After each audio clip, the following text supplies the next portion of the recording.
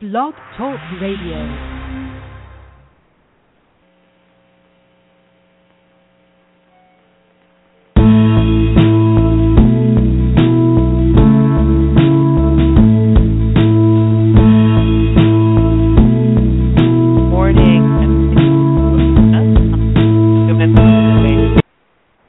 The show that talks about some topics that you don't generally hear on the mainstream media. Coming up again, we've tackled all sorts of topics, everything from domestic violence issues to Domestic Violence Awareness Month, and we've just done all sorts of things. So today we're going to talk about something that's kind of been in the news. The whole thing about Stephen Collins, which I have to confess I have never watched, but I have seen the actor Stephen Collins in other shows and in other movies, etc. And, of course, we know that from the news this week he's been accused and apparently confessed to being a child molester. So I have with me Daphne and Storm. Daphne, would you introduce yourself for us? I think that you can do a better job of it than I can. Yes, I'd love to. Thank you. I'm Vice President of Communications and Prevention Education at Childhelp, and we're America's longest-running and largest national nonprofit that meets the physical, emotional, educational, and spiritual needs of abused and neglected children. And so advocacy, prevention, treatment, and community outreach are what we're all about. And so I'm very pleased to be here, and you're so right. These topics don't get discussed enough until you have that hot-button issue in the news. But it creates a great springboard to meet people like Storm who are going to be able to shed some light on what it's like for the other side, the survivor in the story. Yeah. Welcome, Storm. Hello. We're lucky to have you both, and can't wait to get into the topic. But before we do, I want to throw out our phone number, and I see that we also already have a caller on board. The phone number for you to join us in this conversation, 646-378-0430. That's 646-378-0430. And what we'd like you to do is to call us if you have comments, if you have questions, or if you have personal experience that you would like to share. Before we take off, I want to read to you what greeted me when I opened up my computer this morning. Stephen Collins, home free in child molestation investigations. Stephen Collins, a self-proclaimed, and of course this is the actor we've been talking about, a self-proclaimed child molester, will not be prosecuted for either molesting or exposing himself to 3 victims, law enforcement tell TMZ. They posted, this online publication posted an audio of him confessing to this molestation to his wife and to 3 girls ages 11 through 13. And the L.A. County Sheriff's Department opened investigations. LAPD is also looking into the case that they closed 2 years ago. But law enforcement sources in all 3 departments tell TMZ the cases will go nowhere. All 3 cases are decades old, and our sources say prosecution would be barred by the statute of limitations. So does this surprise you, either of you? It's not surprising, but it's so disheartening and frustrating. We have a great advocate named Kathy Picard in Massachusetts who just finished extending the statute of limitations there for survivors. And it's for this very reason. And I think Storm, who's both a writer and a poet and an advocate for young people who have gone through this, can speak to the fact that sometimes it takes years to be able to find your voice and to be able to express your voice. In her case, 15 years before coming to Childhelp and being able to find that right counselor and the right group of advocates at our Childhelp Children's Center, which has a prosecution team, a medical team, social service agencies, all in one place to advocate for someone who maybe has gone through the system and tried to tell their story time and time again and not been able to. But when we hear that the system is not going to stand up for victims years later, which is usually when somebody comes into their own and can finally express themselves and find advocacy.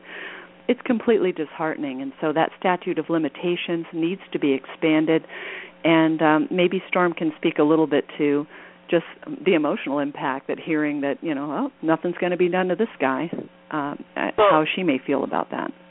Yeah, Storm, your comments on that? Unfortunately, it's not surprising to me either. My heart does really go out to these girls. It's sad. It frustrates me on a personal level. I understand that there is a statute of limitations, but of course the impact that this has had in these girls' lives will never go away. And it's disheartening to hear that the police are saying, well, it's too old, we can't do anything. And I just hope that these girls will be able to find their voice, and even if they can't prosecute him for what he's done, I hope that they definitely bring to light the situation. Yeah, but look at what happens with these people of power, and I have to believe that although it probably happens more, I can't even think of the adjective that I want, but with these movie stars, the public has a tendency to excuse all of this. This guy played a minister on TV, and he has nice eyes, and he's always played nice parts, and gosh, he confessed, but we don't know what his wife said to make him do that, and obviously she had some sort of motivation since she recorded it. Right. Mm-hmm. Well, and keep in mind, he's also a minister at, he for a long time was a minister at an Episcopal All Saints Church in Beverly Hills. So there was a tabloid line that said, "A wolf in sheep's clothing," and this is exactly what you find with, powerful individuals and even a pillar of the community type person like a teacher or a coach, educators who offend. It's very difficult for a young person to be able to come forward and point to a parent, a political figure, a celebrity, a well-known educator, or somebody with power in the community, and say this person is exposing themselves, this person is touching me, or in the furthest case, this individual is raping me. And so we find that children are often paralyzed by the abuse itself and then silenced by the culture of apathy that surrounds a young person who's trying to come forward. Yeah. And I'm thinking of Woody Allen, too. People Absolutely. Gave him they just gave him a pass, and right. As in many of these kinds of crimes, what people ended up doing is blaming the victim. Storm, absolutely. I don't want you to talk about anything that you're not comfortable talking about, but could you just give us a brief idea of what it is that happened to you? Your approximate age, and maybe if you could tell us who the offender was, if it was, that kind of thing. Whatever you feel comfortable sharing with us, so we get an idea of how typical your situation is of so many people's situations. Well, I was physically and verbally abused for almost 15 years by my father. He started to molest and rape me at around when I went through puberty, 10 years old, and it continued until just a couple months shy of me being 15. And my offender wasn't exactly a superstar. He wasn't someone who had, Steve Collins' image? Class. Yeah, thank you. Yeah. He wasn't held up high in society, but people still look at it and they're going, well, he's her father. There's no way that this could happen. He's such a nice guy. He's done this. He's done this. Yeah. And the fact of the matter is that a lot of abusers are nice people. And me and Daphne were just talking about this last night. Abusers are nice people because they don't want people to think that there's any way that they could be abused. Exactly. I hear that so many times in domestic violence situations, and molestation, but he's a nice guy. Well, you know what? They are nice guys unless you happen to be the one they're abusing. Well, and all the people have come out, and this is what's so frustrating for the survivor. A lot of individuals have come out and said, Stephen was wonderful on the set. He really played the dad and the nurturer on the set. And, we remember when Jessica Biel's magazine cover came out, and he decried it as child pornography. Often these individuals work in industries where they're pro-child, often so they can be around children to offend with. And I think what's so powerful about Storm's story is you have this incredibly life-altering background, but her perpetrator, because we don't identify folks that do this to their kids as parents anymore, but that individual has been found guilty. And after 15 years of trying to be able to tell her story, she came to Childhelp, she went through our program, she expressed herself strongly, and the prosecution team and all the advocates got together, and finally, not only will he not be able to harm her, but we were talking about this a little bit last night about all the other young people that this individual will not be able to harm in any way, terrorize, because if an individual does this once, we know that they do it many more times. And if Stephen Collins admits to 3 incidents, that means we can't even imagine how many other possibilities there are. I always say to people, think about speeding ticket. Do you get a speeding ticket every time you go over the speed limit? No, you don't. It's a great analogy. You get stopped. Great analogy. You get stopped once in a while, especially if it's really egregious. But for the most part, we folks with lead feet get away with it just fine. And then when we get stopped, we go, oh, that was the only time I've ever, went over the speed limit here, da-da-da-da. Right. When in fact, you know better. So I think it's the same way with offenders. Correct. Okay, if he confesses to 3, like you said, that's what he's confessing to. That's what he got the tickets for. How many times did he mash that gas pedal to the floor where nobody happened to catch him? And there's also the minimization. Go ahead, Storm. Go ahead. And not only did he only admit to molesting 3 girls, he probably tailored his story quite a bit. He's not going to sit there the first time he's ever talking about this and admit to every single thing he's done and admit to the extent that it's been done too. So I know that they've said that he's exposed himself. And I don't like to compare it, but unfortunately in this world we compare things. Exposure is very, very different to molestation, and molestation is very, very different to rape. And so if he's admitting to exposing himself, there is a very high likelihood that there is a lot more going on that he will never admit to. And to top it off, because of the fact that this is the first time he told a story, and he had, I think it was 18 years to tailor his story, even if he were to tell someone else, he would tailor it even more, because we don't tell the same story every single time we tell it.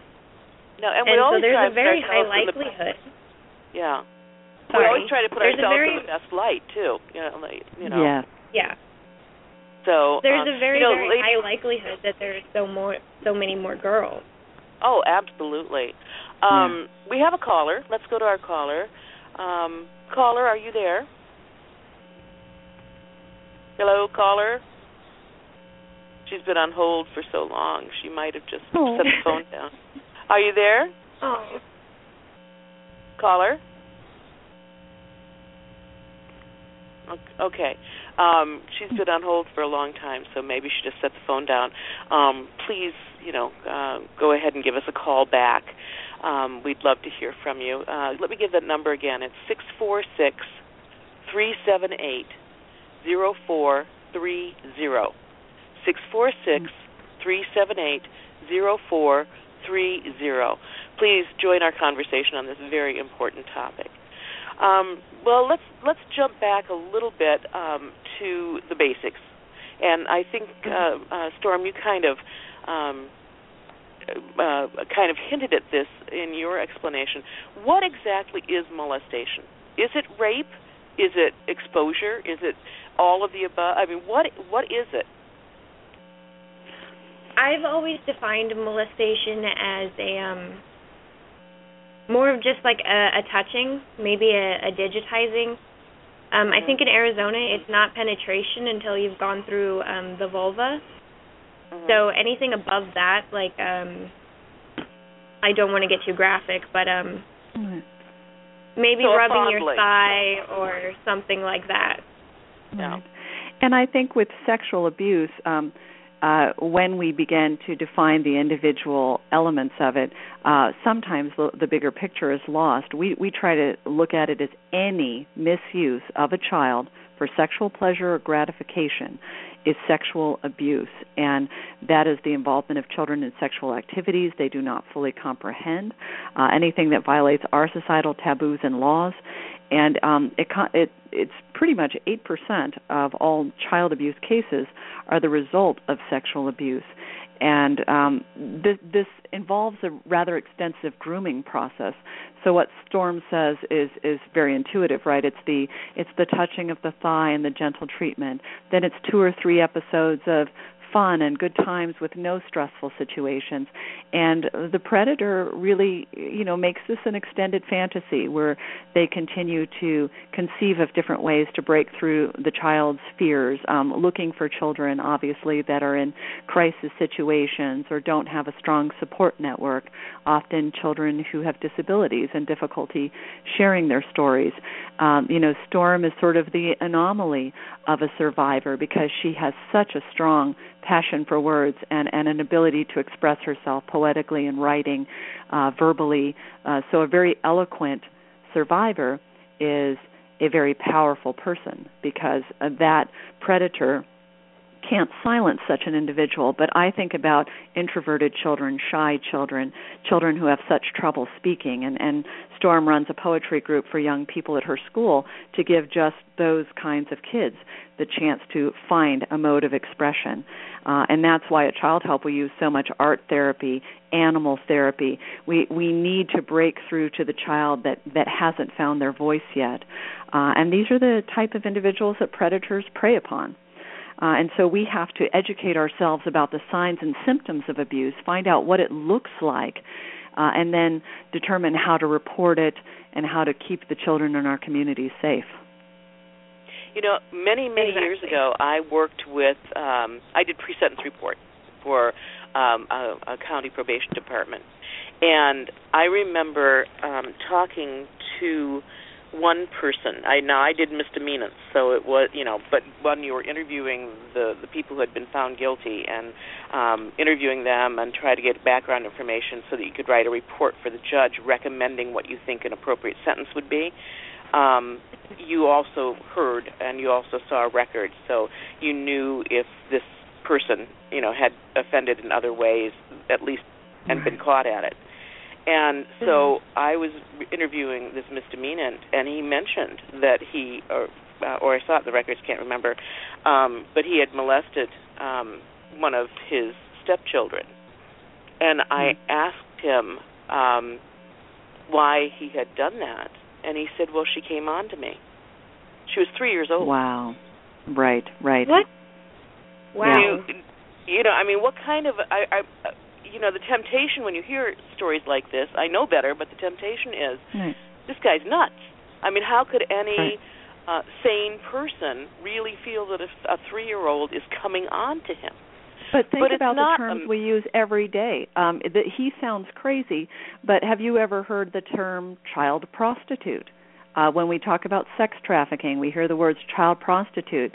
There's no such thing as a child prostitute. That is a child sexual abuse victim being exploited through sex trafficking. Yes. Storm was talking the other day about people casually making jokes about the word rape or, using disparaging language to describe women, and how she fights that regularly. Because when we make language casual, when we say a child was being provocative or, that there was an act of sex between an adult and a child, no, that's rape. And when we don't watch our language, we kind of minimize what's going on.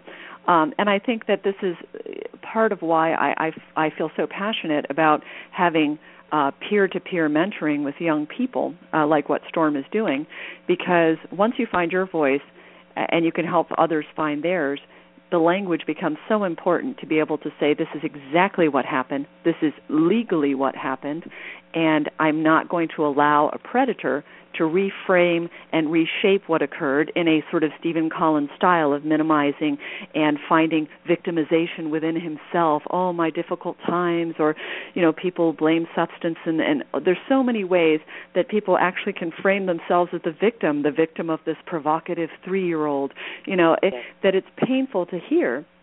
But imagine a victim trying to speak under those auspices. And so I would love, because I haven't heard this as much, we touched on it a little last night in our private conversation, but Storm, if you could, for victims that are listening who need to become those survivors, if you could take them through maybe what happens when you come to a place like Childhelp after 15 years, how that process starts, like how you start to find your voice. Because one of the most powerful things you told me was, I sound like I really have my stuff together, but I'm kind of almost like 2 years old in my recovery and my coming into my own. And could you explain a little bit about that so that other people out there will say, that's me? Yeah, please do, Storm. Sure. Like Daphne said, we were talking about it last night, and I briefly went into how I don't, what is the word I'm looking for? I don't try and justify my actions because sometimes I can be immature. I try and tell people, I'm just a baby. I've only had this life for 2 years, and it was very frightening coming to Childhelp after, I think it was 15 and a half years. I didn't really want to talk to therapists. I didn't want to talk about what happened. There was a lot that I wasn't even sure was considered sexual abuse. And I think that I've always had a voice. I've always had that drive in me. But, if I hadn't met my therapist, if I hadn't met Sam, I don't think I would have ever been able to facilitate the growth of my voice and to be able to reach out to so many people the way that I have. And really the process just begins with meeting someone who wants to listen and not having to feel like you're forced to talk about, I was raped, I was molested on the first day. I think I was telling Daphne last night, I think it took me several weeks to start going into this with Sam. I would come into the office and complain about the last week I had. And my most powerful advice, I believe, that I could give to a person, if there's something you feel like you shouldn't talk about it absolutely needs to be talked about. It is never okay to feel like you have to be quiet, and it is never okay to feel like you have to keep something silent. Right. And to springboard from that, I mean, if our Childhelp Children's Advocacy Centers are very special places, but if you don't know what to do throughout the country, we're a national organization, and we do have a Childhelp National Child Abuse Hotline. And for listeners of your show, if they want to jot this down, it's 1-800-4-A-CHILD, and there are professional crisis counselors who are degreed, who are staffing 24 hours a day, 7 days a week throughout the U.S. and its territories. And no matter what language someone speaks, I mean, we can get a translator very quickly in about 140 languages, so there's no child that has to be left out of being able to find someone to connect with. And we have the resources to find help in whatever town you're calling from. And so for people that listen to podcasts and have that national reach, we can help anyone, anywhere, find a resource like Sam, Storm was able to find with Sam at the Childhelp Children's Center. There will be someone we can help you connect with in your town to begin telling your story, or if a survivor, has spent all these years bottling it up inside, like some of these victims we've described with Stephen Collins' alleged offenses, you may be able to finally have that first person to talk to that you say, hey, I heard the show, this happened to me, I've been, abusing substances or self-medicating or experiencing extreme anxiety for years, and we can help find you some resources in your hometown that will help you begin the healing process, because it's never too late. And, it took Storm 15 years. It took Kathy, one of our advocates, almost 40 years. But it's never too late. And I spoke with a woman who was 93 during an event that we had, who finally came out. And she just received so much love and so much support that we finally are able to speak about it. I mean, our founders, Sarah and Yvonne Feddersen, Sarah O'Meara and Yvonne Feddersen, are Nobel Peace Prize nominees, but they still work at Childhelp every single day. I get calls from them. I have meetings with them just yesterday, and they are passionate about keeping the standard of care to its highest level. And one of their biggest challenges when they were first starting out 55 years ago was to speak the word sexual abuse. And, well, you can't say that, and don't come on our TV show, and we can't have you on our radio program. And they refused not to say it. And to imagine, in 1959, trying to bring this out where society was saying, not in our town, not in our neighborhood, not in our... So they really fought, and it's the reason that we are all sitting here today and able to say the words sexual abuse on the radio and have people say, this is happening in my town. So it's a very powerful thing, a voice. Yeah, I think that whenever anybody goes through any kind of trauma, being able to talk it over with people who understand is just crucial. Because so many times in situations like this, domestic violence, child molestation, people don't get it, and they don't want to hear about it because it's so awful. And so they tend to minimize or victim blame. People, I think, who've been through trauma learn to keep their mouths shut. Absolutely. They just, learn that. And to have a safe place where you can call, contact, find people who actually will understand and not judge you. It's just, it's a godsend. And I actually was not familiar with your organization, Daphne, and I did a little research. It's been around since, 1959? 1959, and throughout the country we have everything you can imagine. One of our founders said, Sarah said, you got to throw everything but the kitchen sink at this problem. So we have, advocacy centers, foster care, adoption. We have the advocacy centers throughout the residential treatment villages, the hotline, and then one of the things that we have that we're trying to really stop abuse from happening in the first place is our prevention education program called Childhelp Speak Up, Be Safe, and it's available in schools throughout the country. But, man, we would love to blanket the nation, every single school having this program, every single sports complex having our athletic derivation of the program so that kids are safe, in the classroom, in the playing field, and with our hotline in the palm of their hand with their cell phone. Giving kids, making the language familiar so they know how to talk about what's happening, educating teachers and coaches and parents and communities. When we have to struggle to get prevention education into an area, I get so frustrated because sometimes these are legislators that believe in, let's say, the Second Amendment. And I said, hey, great, if you believe in defending yourself, why are you taking the tools of defense out of the holsters of our kids? Prevention education allows them to defend themselves against predators. It lets them know what's happening to them, where the bathing suit covers is not okay. The culture of secrecy is not right, and it gives them ways to, as the program says, speak up and be safe. And so part of what we do is educate. And if you're interested, I have a couple of indicators of child sexual abuse from that program that I think will be good for the listeners as they're looking at children in their neighborhood, as they're interacting with play dates with friends.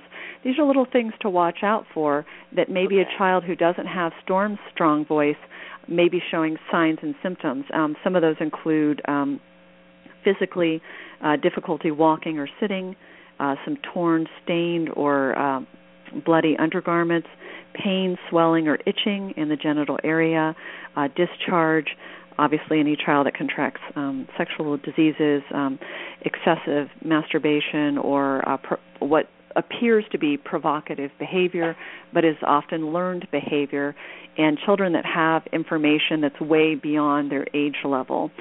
And then you have the behavior indicators, which can be an unwillingness to participate in physical activities like gym, sexual acting out on younger children, peer relationship difficulty, delinquency, drastic change in school performance, the eating disorders, nightmares, aggression, sometimes you see withdrawal and infantile behavior. So sometimes a very cute little child that's a little too old to be very coquettish and sweet and kind of playing the role of daddy's little girl can be a very distressing, a lot of people, oh, how adorable, but that can also be an infantilizing that a pedophile promotes to keep his little girl a little girl. And substance abuse, repetitive behaviors, hand-washing, pacing and rocking, all these self-soothing behaviors that happen when your body is violated.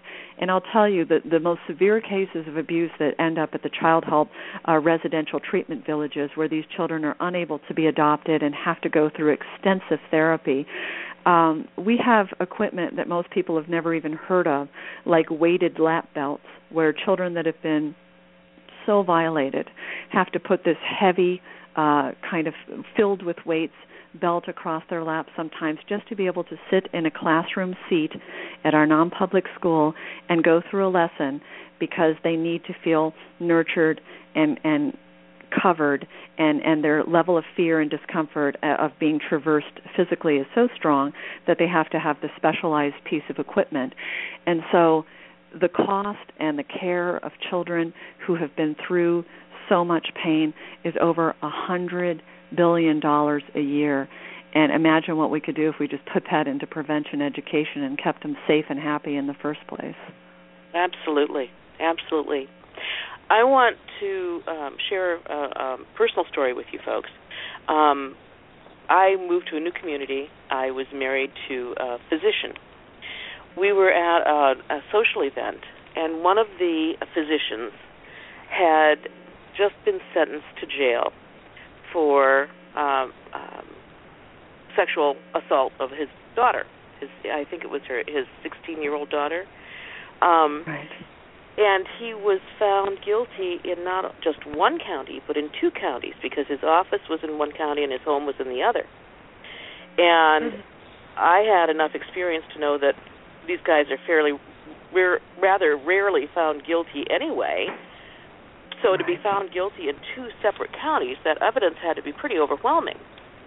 Right. And yet at that party, people were going, oh, I don't know about that. I don't know. He's such a nice guy, blah, blah, blah. And finally, this one person, I will never forget this, said, well, I saw him with that girl, and that girl just never did like him. Mm-hmm. And the implication was that she just made it up because she didn't like him. And I thought, do you hear what you're saying? Oh, no. Why would she like him? Right. I mean, why would she like someone who's hurting her? And yet, in this person's interpretation was that, well, somehow or other she was just trying to do this to be nasty to him because she didn't like him. Right. And I have never forgotten that. That's classic. That's classic. And, Storm, as somebody who has tried to tell a story and definitely gone through what it feels like not to be believed, and keep in mind, this is the case with Storm's offender as well. This person has been by a judge, and this person has been found guilty. But I don't know, can you share some of the types of comments you would get from people who minimized or didn't believe you? Growing up, I was most often told, it was okay to hit me because I was a bad kid. I was very aggressive in school. I got in fights all the time. I was on medication. I slept in school. I argued with the teachers.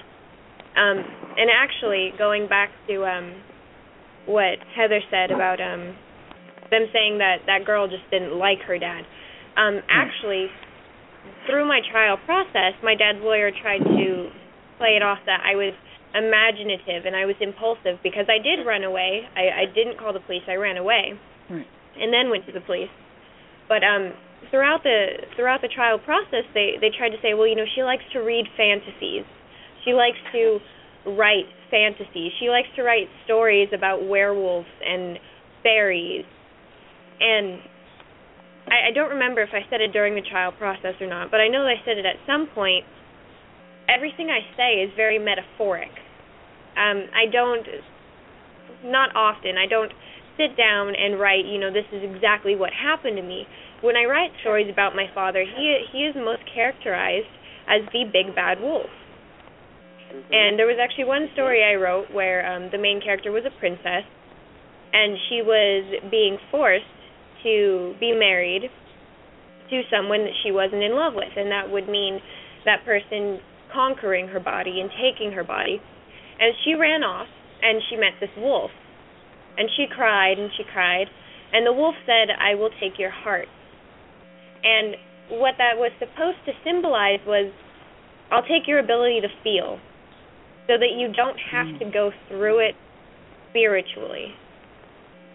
And I understand that that's not something people might automatically get from a story, but I got a lot of nasty comments. I was imaginative, impulsive. I loved fairy tales. I loved dragons.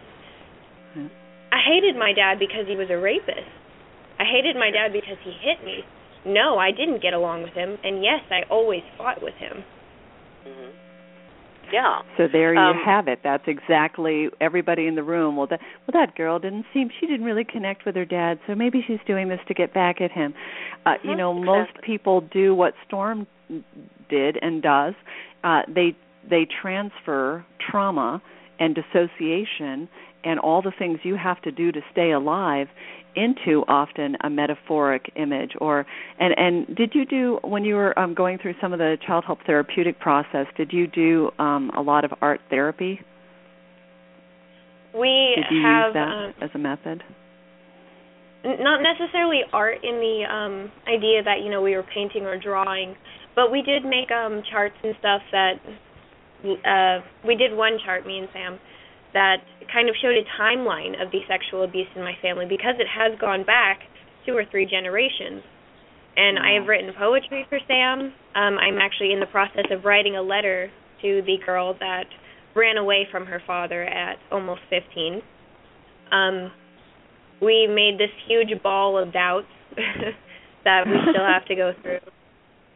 And you know what's phenomenal? I love the concept of creating a timeline, because one of the things that I think that we lose track of is often abuse is cyclical and systemic, and 30% of individuals who have been impacted upon can abuse others. And one of the great things about getting involved in a program, and for people that are out there that think they can solve it themselves, it's one of the most dangerous ideas, because you really, truly don't give yourself that head start, that great chance at a life. And Storm has a daughter, and so I think in healing herself as strongly as she is also totally going to break that cycle that is generational. She's just like, the buck stops here. I know what it feels like. No one in my sphere is going to feel this way, and it begins with putting your abuser away, but it also then goes into healing yourself to be strong enough for that next little person who is going to be, I believe Storm's daughter is going to be the most educated and prepared and dynamic young woman, because her mom knows nobody's going to keep her down for 15 years. Well, and knowledge is power. It's trite, but knowledge is power. And if you talk about these things, in an age-appropriate manner with your children, it prepares them. So if they do encounter a dangerous situation or a dangerous person, it's not like, oh my gosh, I'm so befuddled, what do I do? It's like, oh, okay, yeah, I've heard about this, and I have, I can do this or I can do that, or I can walk away, or you're giving a child tools by educating them about this phenomenon. And this is why I become so angry about people that get in the way of some basic prevention education, because you wouldn't believe how hard we have to fight sometimes. And we have so many great partners and people that are willing to put Childhelp Speak Up, Be Safe in the school, and there's no problem. But there are people that actually stand up and say, well, this is the parent's job. Well, ask Storm how great a parent is going to educate their child on abuse. Ask the daughter of that physician, that community leader, that pillar of the community, how well he was going to help his daughter. The predators thrive on shadows, silence, apathy, the dark light. So I urge people to, if you go on our website, www.childhelp.org, we have a place where you can write to your congressmen and senators and, writing to them and saying, hey, I want prevention education in my child's school.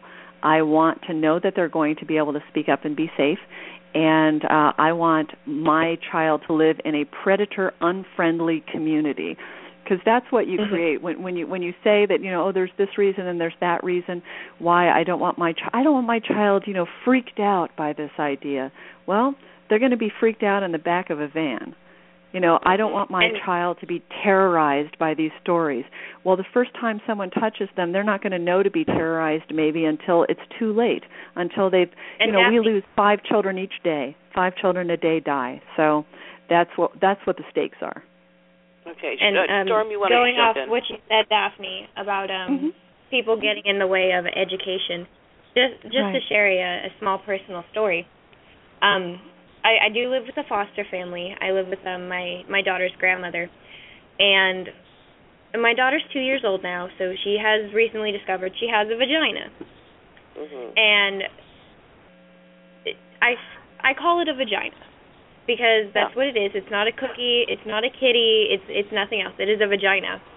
And I actually got into an argument with my daughter's grandmother because she thought that it was inappropriate to call it that. And we argued for about a good half hour, and I just told her, she's ever abused if she's ever touched, if one of her friends are ever abused or touched. And they go to someone, they're going to say, my dad took my kitty. My mom ate my cookie. And they're not going to understand. And it is so important just to share the basic names of what it is. It is a vagina, yes. It is a penis, yes. It is nothing else. Yeah. And I do an believe arm that is an arm. Nobody has a problem calling an arm an arm. Right. Yeah. I do believe that education and prevention is absolutely necessary, because just to go off of that as well, if I had known that it wasn't okay to be hit the way that I was, if CPS was allowed to tell me, it will be okay, this would have all ended years sooner. Yeah. Right.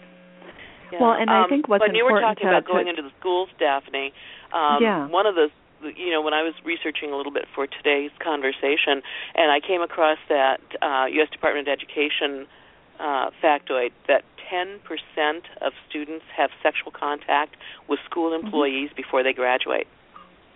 Right. And 10%. Coaches are second only to teachers and educators abusing children. So cases like Sandusky and these things that you see in the news are not too strange. And I've been an administrator. I've been an educator. We've had to let people go from schools that I've been associated with in the past for these very things. And what we know about predators is they're often very bright. They're often very socially agile. They're often able to abuse hundreds of children before they're caught. And, very, very, the thought is it's 1 in 4 girls and 1 in 6 boys. They've at least validated through David Finkelhor's Crimes Against Children Research Center that 1 in 5 girls and 1 in 20 boys is known to be a victim, and that's not just a projection. And then self-report studies show that 20% of adult females and about 10% of adult males recall a childhood sexual assault or sexual abuse incident. So, you have these children are most vulnerable between the age of 7 and 13, and those are ages where all the kinds of things that Storm talks about, fantasy reading and, the difference between play and reality and all the places where a predator can snake in and be able to create doubt, those are prime ages where that kind of argument can be made. And that's why predators choose so carefully and are so watchful and are grooming children. And the sad thing is that, our prevention education program is so gentle that, a parent like Storm, she's going to arm her child in the strongest way by giving them, giving her child the right terms and the knowledge. But even if a parent's very nervous about that kind of language, our program essentially says, you shouldn't be touched by anybody in the area where your bathing suit covers, except for, and we talk about doctors and taking a bath, and so we give children all the scenarios they understand in their life that are safe, and all the scenarios that are in their life that are not safe. And one of the things that we mirror that at our advocacy center. So when a child comes into a Childhelp Children's Center and they're met with a therapy dog and they go through their medical exam, there's another person in the room, and the doctor explains, I'm going to give you this examination because I'm a doctor and I'm a safe person. And we have, and they introduce the other nurse, and then they say, and this is our friend Paisley, our therapy dog, and we're going to look at Paisley's paw. Can I now look at your hand? We're going to look at Paisley's teeth. Can I look at your teeth? And so in 23 years, our primary forensic doctor has only had 2 children cry in an interview, and been able to put together some dynamite prosecution cases, because after the medical exam, the child then goes into a therapy room where there's a pin camera, and that child can tell the story of what happened to them only once, and all our detectives and prosecutors then get that CD, and that's used in the trial. And so it's a very tightly monitored process that advocates for the child's perspective, and that's why we're able to put so many of those predators away, because we don't have to take a child way over to the hospital, then let's go over here to the police station and make the child feel like the system is offending them. This is a friendly, bright place where people can feel confident. And like Storm says, there's not pressure, what happened, what next? The child or young adult can... Yeah, they can start to reveal themselves slowly over time. Because Storm and I were talking yesterday, and we sort of had a little mini revelation. I said, bad counseling pressures a child into telling a story, not unlike a predator pressures a young person to become, it's pressuring for intimacy too quickly. And so the reason that we use art therapy, animal therapy, is because if a person doesn't want to say what happened, let them draw, let them write a poem, let them tell a story in a different way, and then begin to garner the words to say it in a very straightforward and honest way. But honesty comes in many forms, and that's why you have to have multiple modes of therapy. And our founders were kind of laughed at when they initially came up with some of these methodologies, and now it's standards of practices. Now it's what we know to work. So it's a great concept. I was going to say, Storm, I really appreciate your being on the show and talking about your experience, because I think that when a lot of people think of child molestation, it's the whole stranger danger thing. And we were talking about that last night, too. Yeah. And in fact, it's not the big old black boogeyman that's, hovering around a corner that is likely to sexually abuse your child. Do you have some numbers on that or some statistics? Here are the stats. 90% of child sexual abuse victims know the perpetrator. 68% are abused by family members.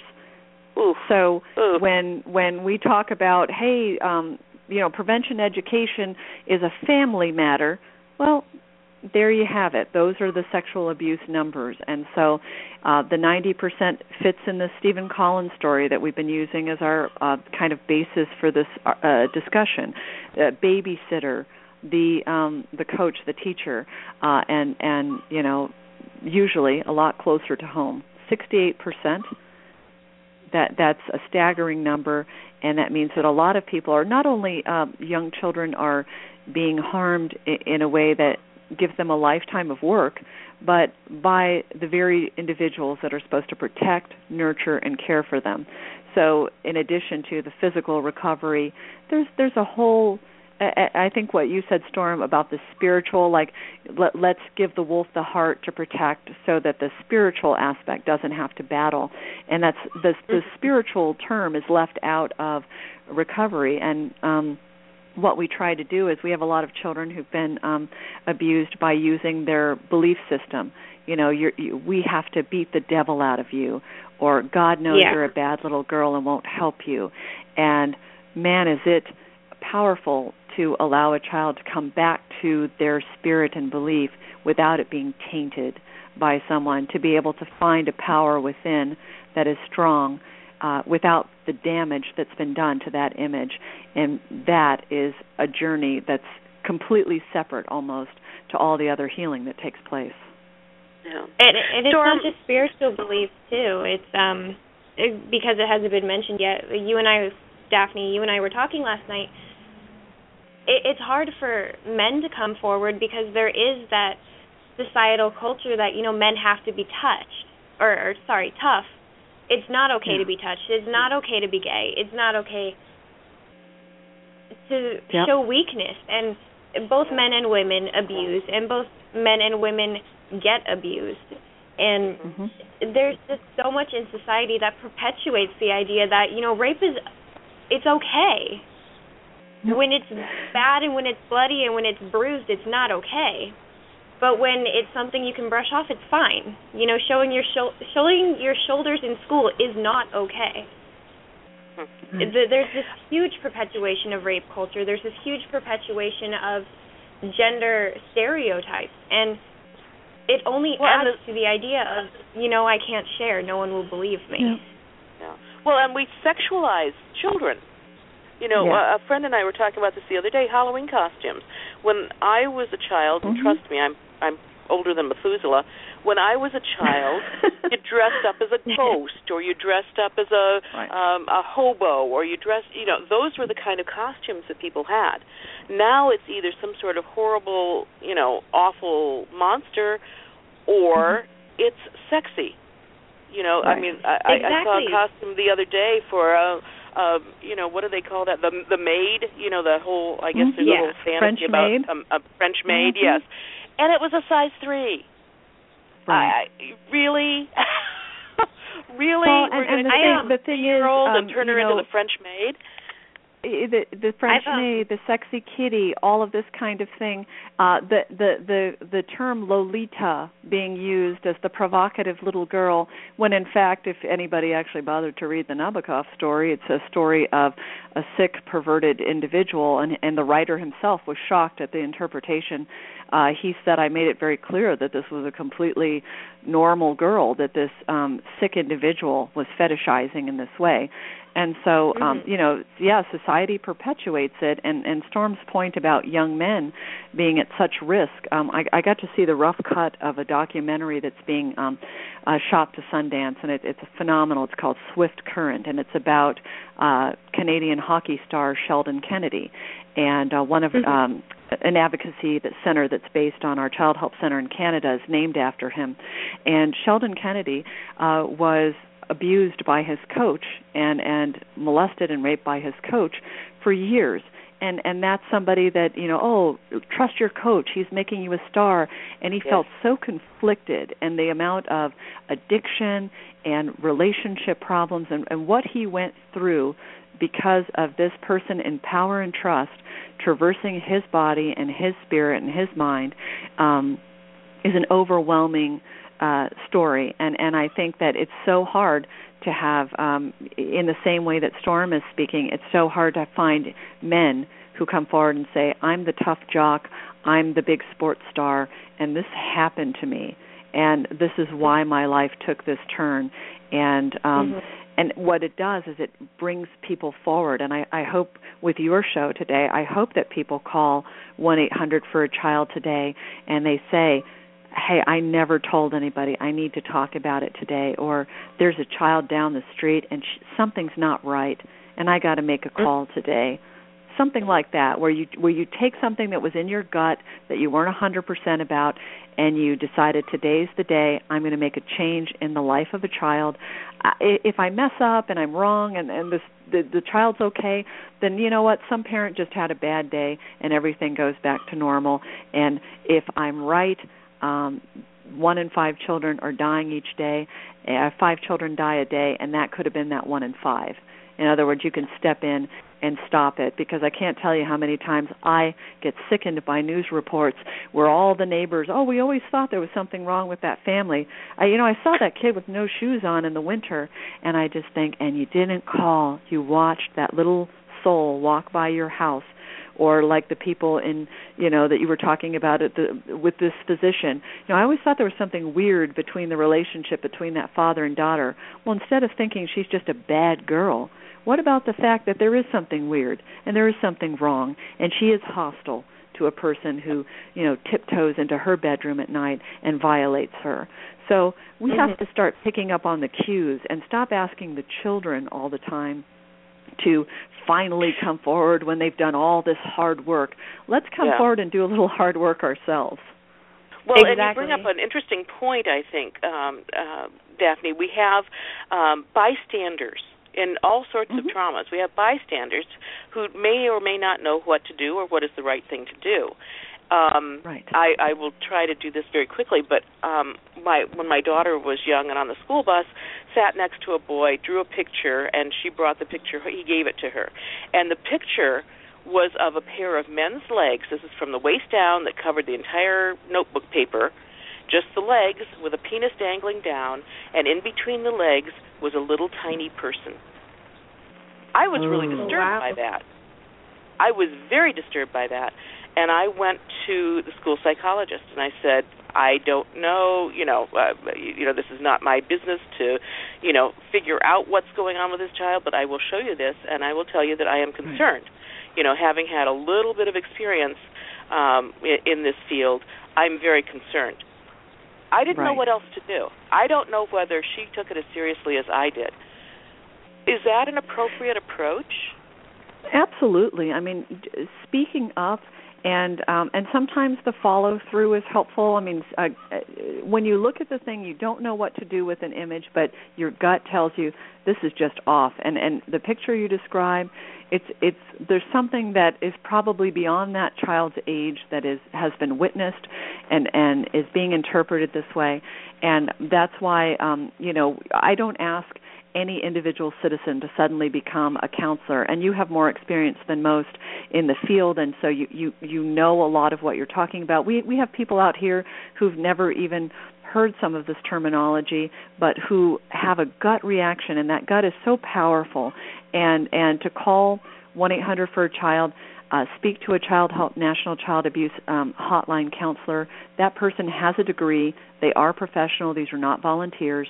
And they have a database of resources in your area, and they can tell you exactly who to contact and how to report it, because that's essential. If a child discloses, they'll tell you the methodology to use so that you don't compromise the case, so that you ensure that that child has maximum advocacy, and ways that then you can follow up. And so we don't ask you to become the expert. Yeah, and I found your website, I don't remember which section, but it had a section for what you can do if you're a bystander, if a child comes to you, and there were 4 questions to ask. None of them were about details of any situation. I found that very helpful. It's super helpful. We have it all on the website, and if anybody wants to help out, if you heard what Storm talked about and we talked about today, and you're angry and you want to do something, go to our website and say, I want to bring Childhelp Speak Up, Be Safe to my kids' school. That's the one thing I'm going to do today to honor young women like Storm and to honor the ones that haven't been found yet, and I'm going to help somebody in my child's school speak up and be safe. That's the most powerful thing you can do, because not only do you have that dialogue with your own child, but you save all the other kids that are sitting, 2 rows away from your child in that classroom. Absolutely. And remember, if your child's school has 600 students, according to the U.S. Department of Education, 40 of those students are having sexual contact with an employee of the school. 40 of them. And that's staggering. Ladies, we're running out of time, which I am very disappointed. We could keep going on this for such a long time, and there's so many angles. I do appreciate, Storm, thank you for being here with us and sharing some of your personal story. Daphne, your expertise is outstanding. I just got to sit back and listen for most of the interview, so thank you for that. One of the things that I try to do is to end a show with a quote about our topic for that day, and my quote today is from David Pelzer, and he wrote a book called A Child Called It, which was out a few years ago. Childhood should be carefree. Yes. Childhood should be carefree, playing in the sun, not living a nightmare in the darkness of the soul. I think that sums it up. If you need information, go to childhelp.org. And they have a hotline number. They have all sorts of information. Join us next week. We're still up in the air a little bit about who our guest is going to be next week, but I think it is going to be a woman speaking out about betrayal. When we're talking today about this sexual assault, there's a component of betrayal because the people who are supposed to care about you are hurting you. Thank you for joining us on 3 Women, 3 Ways. Daphne, Storm, thank you, and maybe we should take this issue up again another time. Meanwhile, Stephen Collins, go get some help. Thank you for joining us on 3 Women, 3 Ways. Thank you. Have a great day. Goodbye. Bye-bye.